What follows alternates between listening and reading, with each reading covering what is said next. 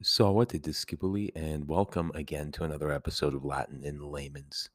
Today, we're just going to take a few words. We're going to talk about the Latin and or Greek root word, and then we're going to just talk about some words derived from said root word. A little bit of a different thing today. Today is May 29th, 2023.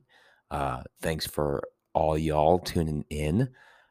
For our first word that we're going to get into, it's going to come from the Latin dīcō, dicere. Its fourth principal part, dictum, having been said, essentially what it means, the supine form.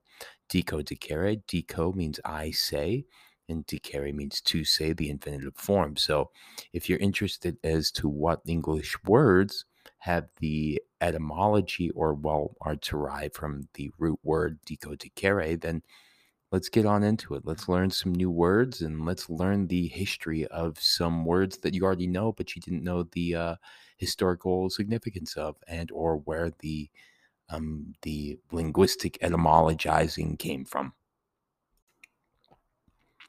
Alrighty, well, diving on into it here, our first word here is dictate, coming from dīcō, dicere. What is it when we dictate something? It's really when we are commanding and or speaking. That's what dictate means, the action of speaking. This is also where we get diction, which is the art or the manner of speaking. This can be a literary device employed within writing. A lot of the time, if you have specific diction, then you have a command of words and language that are a little bit more nuanced and unique than most other people. This is also from dictate to diction. We get dictation. Dictation, again, coming from dīcō, dicere, dictum. Dictation is speaking so another may write down the words for what had been said, essentially. So a dictation system is something that you speak into and it writes it out for you. Like it reminds me of my dad. My dad, whenever he would do his medical notes, he used a Dragon Naturally Speaking was what the program was called. It was a dictation system, essentially, where he would speak into it and it would just relay whatever he spoke into the Word document, because my dad uses literally his only pointer fingers in each hand in order to type. So, yeah, I would say a dictation system was really, really well employed in that circumstance. That being said, that reminds me, it's my dad. He would always start out, he'd be like a patient presenting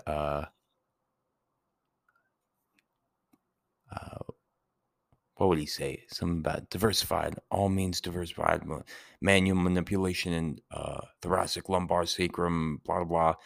Anyways, I'm getting ramble-bambled. This is also where we get a dictator. A dictator, one whose word has absolute authority, aka whatever they speak is absolutely done. If you didn't know, now you know. It's also where we get predict, pre meaning before and forward or forth, and dīcō, dicere, dict coming from that dictum, meaning having been spoken or having spoken. So predict means to say beforehand on account of what will happen, essentially. This is also where we get benediction, bene meaning well in Latin. Remember, if you were to say something like quid agis, what's up in Latin essentially is what that means, like how you doing. If you want to say you're doing well, you would just say bene. So benediction would refer to bene meaning well, diction, dīcō, dicere, spoken, action, or tion, the action of speaking well. And according to Almighty Google, it's well-spoken words, aka a blessing. This is also where we get contradict, though. And contradict, contra, means against. Dīcō, dicere means to speak.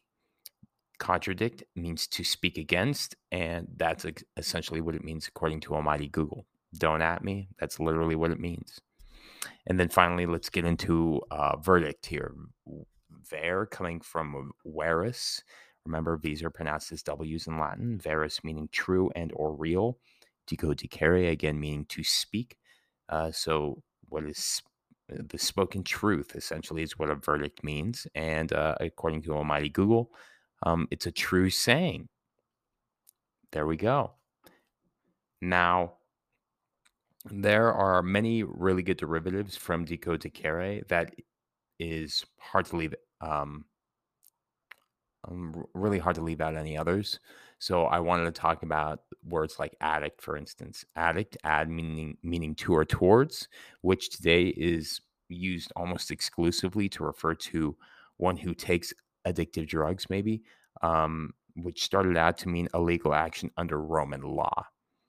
It meant give order or surrender to under decree of a court. That's what a dictio meant. So people used to sign their letters, "Your Honor's most addicted servant," dot dot dot dot dot, etc. That's how they would write their letters. Then it came to mean attaching oneself to a master, a leader, or a cause. So you could be an addict to your master, a cause, or a leader. Um, and then the meaning has since degenerated at present to mean one who is addicted to drugs or chemical dependencies thereof. If you didn't know, now you know. Addict really came from the decree in court, where it basically meant you are addicted and you were surrendering yourself to someone or under the decree of a court. And then, you could become addicted to your master, your leader, your cause, and then eventually to nowadays, the drug. Alrighty, and then one last one. I don't think that we ought to forget dictionary, which is a book that lists the words of a spoken language and their meanings. So, yeah, dictionaries have been one of the greatest tools devised to help people understand each other since the invention of language itself. The earliest dictionaries actually were compiled to help speakers of one language to learn another. For example, English to Latin, French to Latin. Excuse me. In about the 17th century, a dictionary of English words explained in English was written, but it included only hard words, quote unquote hard words. Then from about mid 1700s, there was like a period of like almost 10 years where Dr. Samuel Johnson, I know that it was right in the middle of 1700. I don't have the exact date. I'm sorry. Um, Dr. Samuel Johnson labored over his great dictionary of the English language, which established his reputation and enabled writers and their readers to come to terms with each other. You can see his house in London near a street called Fleet Street. I've seen it before, actually, when I was there. Today, the greatest dictionary is surely the recently published 20-volume edition of the Oxford English Dictionary. And in my opinion, you shouldn't be without it. A library shouldn't be without it. And what is a dictionary? Airy, pertaining to TIO and the action of dīcō dicere, to speak. Pertaining to the action of speaking is what a dictionary literally etymologically means. So there you go. If you didn't know, now you know. There's some history and diving into the nuances of words like addiction and dictionary that all are correlated with dīcō dicere. If you learned something new, I would appreciate you guys to pop on over to Spotify, Apple Podcast, Google Cast, wherever you find your podcast, and help your boy out, because I'm trying to make this rhetoric revolution a thing. And we're still stagnant at about my audience size of about 100 people, according to my analytics on Spotify for podcasters here. But we've released about 203 episodes at this point. We're still keeping on going, and then I'm not stopping. You can't stop me, won't stop me, no matter what. We're almost apparently to 20,000 plays for an all-time, according to my podcast, which includes all downloads and any stream of 60 seconds or more across all platforms. So I don't know if it really is a stream, a download. I don't even know how to download these things. Like, I don't download my podcasts. Do you? I mean, these are things that I don't really even, I just do this. I don't know anything about it on the back end. I just do the dīcō dicere. I do the speaking. And yeah.